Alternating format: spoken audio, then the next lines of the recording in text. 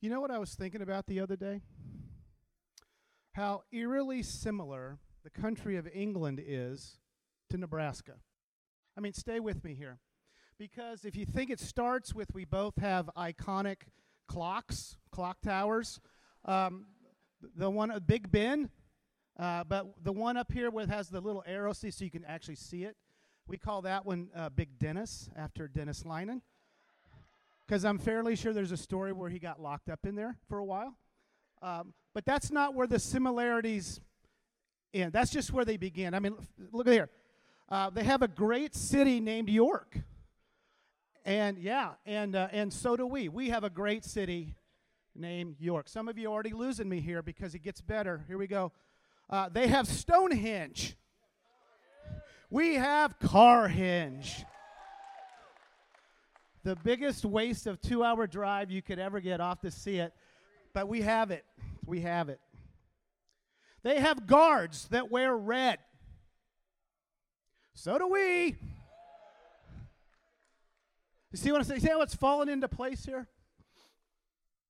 They have impressive historical structures. Downton Abbey fans? We got that. They are the home of dukes. That's actually the Duke of York. We have dukes. We have the home of the dukes. It's just crazy how it's just the same almost. They have the great River Thames. We have the mighty Platte River, which actually doesn't have a lot of water in it right now. They win that one, I'm going to say. But we're going to catch up because they have the world's best soccer league, but we got these guys. Guys, I love to go to London. I had the chance to be there 7 or 8 times, and some of the study abroad folks talked about their time there. I love to ride the subway systems in big cities like New York and places like that. In London especially, call it the underground or the tube, because when you ride a subway, I mean, you're riding underground in the darkness, and you walk upstairs, and all of a sudden you emerge into the light, and all of a sudden you're staring at something amazing. It's kind of like, like a groundhog or a prairie dog where you stick your head up and you're going, oh, wow. It's a great thing if you ever had the chance to do it. But when you ride the one in London, if you ride it for any similar time, you're going to hear the same thing repeated over and over again on the audio. They play it constantly. And here's what you're going to hear. Let's see if we can. Mind the gap between the train and the platform. Mind the gap. Blame it one more time. Mind the gap between the train and the platform. Mind the gap. Mind the gap between the train and the platform. Mind the gap. It's reminding everybody that rides the train that there's a gap between when you get on and off. And they say, mind the gap. Mind the gap. Mind the gap. About 1,000 times. Mind the gap. Mind the gap. It averages between like 8 and 14 inches of a gap in the platform. And they say it over and over and over again to the millions of people that ride the underground, the tube, every year. And yet I looked it up. Last year, 650 people needed medical attention because they didn't mind the gap. Actually, they lost some feet and stuff like that because they didn't mind the gap, or they, just didn't listen to it after a while. And they had 3 fatalities. 3 fatalities. Mind the gap. Mind the gap. There's a couple of books that I've been reading. I'm not one of these people that I am what I read, but when I read something that I say, yeah, I get that. That I kind of already know that. Reading my first book is called Gap and the Gain. And it's written by a person that is a self-help person that try to get the most out of people. And it reminds us that in life, when we're walking our journey of life, from time to time, our road stops. And there's a gap that appears. There's a distance between where we are and where we'd like to go. There's a distance between who we are and who we'd like to become. There's a distance between how we feel and how we'd like to feel.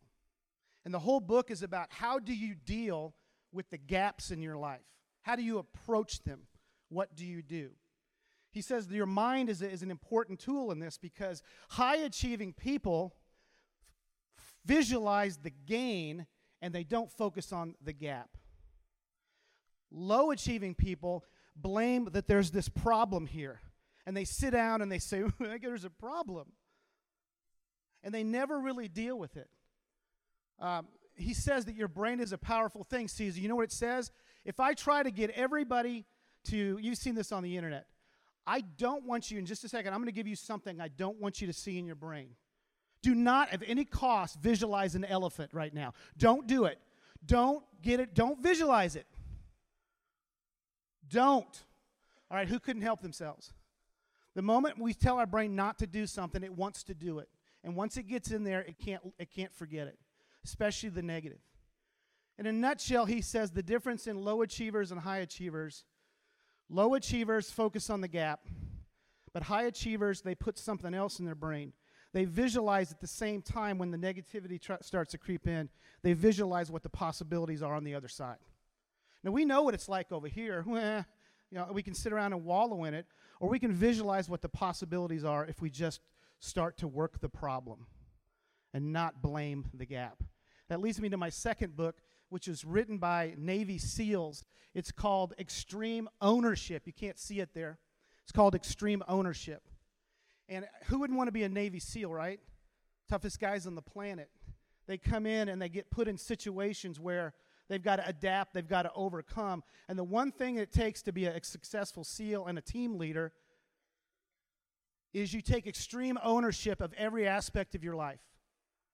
Your personal life, your discipline, your diet. You take control of all of it, especially your mistakes and your problems. Because when a SEAL meets a problem on a mission, they don't have time to sit and blame the problem. They identify the problem, and then they start to work the problem. He said that's how you achieve extreme ownership. They must own everything in their world. Low achievers blame the gap, curse the gap, and ultimately never bridge the gap, but high achievers work the problem. That's great. Self-help people, Navy SEALs, those guys are awesome, and that's an amazing thing. What does that have to do with me? Well, I got to tell you, the two most limiting words I've ever heard in my world is I can't. I can't. I got on to a student yesterday. We had an assignment that had to be uploaded to the Google Drive in this shared folder that we had. And he comes to me after it's a few days late and said, Mr. Lewis, I can't figure out how to put it in there. I said, seriously, you can't. You exercise all your options to figure this out. Like the 40 other people that successfully did it. You didn't ask any of them. You didn't Google it. You didn't YouTube it. You didn't ask me for help. So you seriously can't do it because you did everything you could possibly do to get that. When you hear the words, I can't, man, it just shuts things down, doesn't it?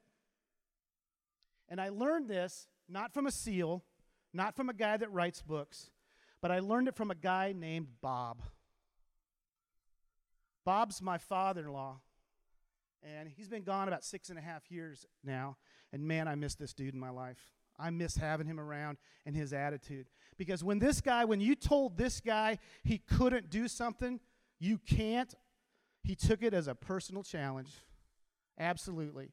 Started when he was 14 and a half years old, and he developed rheumatic fever.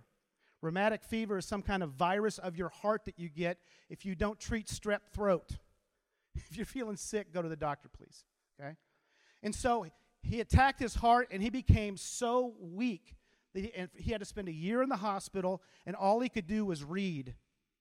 But he was so weak that he couldn't even hold a book up. They had to beam it up on the ceiling where all he could do was move his finger and advance the pages, month after month, because he was just so weak. And at that point, they said, Bob, you got to realize you probably can't have a normal life anymore. There's things you aren't going to be able to do. You can't do them. And every time somebody would tell him that, you know what he would say? He would say, excuse me? Say that with me. Excuse me? One more time. Excuse me? And I could just hear him in his 15-year-old voice saying, excuse me? He said he couldn't wrestle anymore, but he did. He overcame the rheumatic fever. Cardio was never a thing for him, but he developed his upper body strength so much that he used to take bets that he could do. Can anybody here do 100 chin-ups? He could do 100 chin-ups, and he would bet people he could do it. He said he made $600, and that's $1955, people. That's like $3,000 now, just on betting people he could do 100 chin-ups. That's how much he wanted it. That's how much he wanted it. They told him out of school that he didn't go to college. He wanted to start his own carpentry business. They said, you can't do it. You don't have the experience to be a finished carpenter. He said, you can't do it. And he told them, excuse me? And so he did do that. And he got so good at it, he had some of his work and remodel jobs in Better Homes and Gardens magazine. And they came to him and said, hey, would you help us remodel the governor's mansion of Iowa? Your work's so good. Yeah. You can't do anything with those scraps. His workers, every Friday, they would throw out a bunch of stuff they had laying around, and he saw some stuff in the wood bin, and he goes, what's this? And they said, we can't do anything with those scraps. And he said, so he took that weekend, and he just made this out of spite, out of the scraps that were in that bin that day. I fit that really well. I love to ride that thing. It's even got a brand on it in hair in a weekend because you don't tell him he can't do something. He liked to go to Canada to fish in the backwater. He would fly in with some friends in a float plane. And he said, hey, I think I'd like to be a pilot, get my pilot's license. And one of the lawyer guys there that was the plane, he says, oh, Bob, I don't think you can. You can't do that because there's too many calculations. You didn't go to college, right? No. Well, you really can't be a pilot unless you have a lot of upper math and stuff like that. I don't think you can do it. And he said, everybody together now. This side right here. He said, yes, he did. He didn't realize, you ever been a finished carpenter and had to do calculations in your brain? You don't need a calculator. You don't need one of these things. He'd been doing calculations for years. He not only got his pilot's license, he got his own airplane, and he became a flight instructor. This is what we're dealing with here with this guy. It was 2008, and we were in a recession back there. The housing bubble burst, or the banking bubble, whatever it was back then, it burst. And the business was slow. And yet he got into his mind, he went up to his accountant, he goes, I'd like to give every one of my grandkids on their 16th birthday a brand new Jeep. And his accountant looked at him and said, you can't be that generous right now, Bob, because times are tough. And he looked at him and said, excuse me, and he did. He goes, we'll find other ways to sacrifice, but we can and we will do that, and that's something I'm going to do from now on. When he was 55 years old, he miserably failed one of those stress tests with your heart. In fact, it turned out that 1/3 of his heart, from the rheumatic fever as a kid, it was 1/3 of his heart was dead. There was no blood flow at all. He had to have 5 bypass surgery, which I think is the most they would do at that time, was 5, to try to reroute blood flow to get it in there. Okay? It turns out that they did it, was successful. They said he wouldn't live there, and he said, excuse me, and he got through the surviving the heart surgery. But his heart function was so low, he could no longer, they said, Bob, you can't be a pilot anymore. And he said,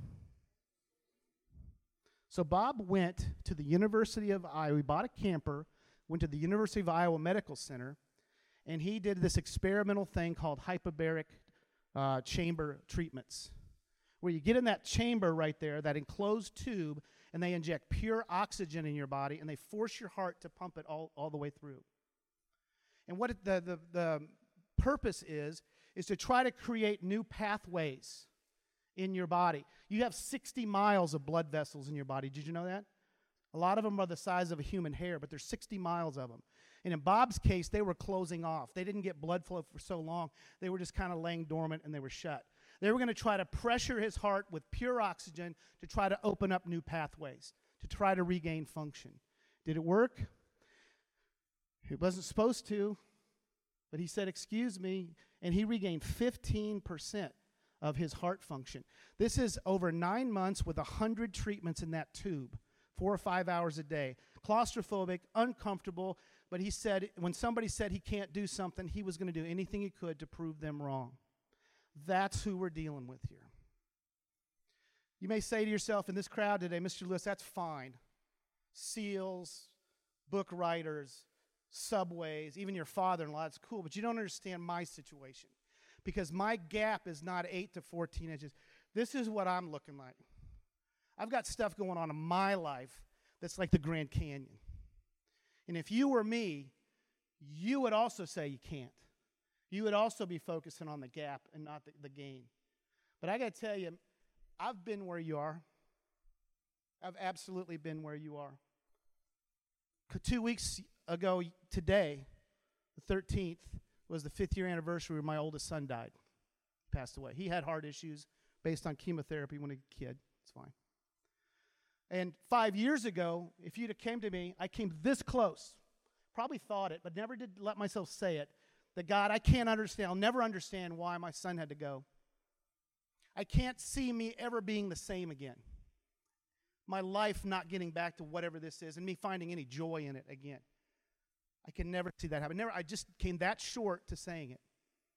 But with enough people in this place and others that encapsulated me, enclosed me, that held me up when I couldn't stand, that injected pure love, like the oxygen of love, into my life, God successfully found new pathways for my heart.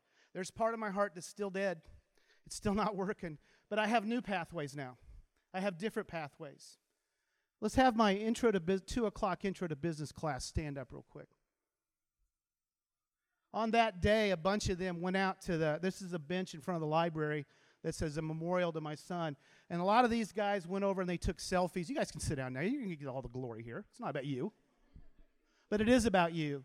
Because they went out there, took selfies and pictures on the bench, and they sent it to my wife and I on that day. It's people like you, it's people like them that are constantly creating new pathways. When you're in community with people that love and share the pure oxygen, the pure love of Christ, that makes all the difference in the world. So I've decided to replace I can't with all the things that say I can, including this scripture, I can do all things through Jesus Christ who gives me strength. I can do all things through him and the people that wear his name and serve in his name. I can do things that I couldn't do before. When I want to say I can't, they help me remember that I can with help, because new pathways can create it. That's my challenge today. Is what do you do when you face gaps? We all get them.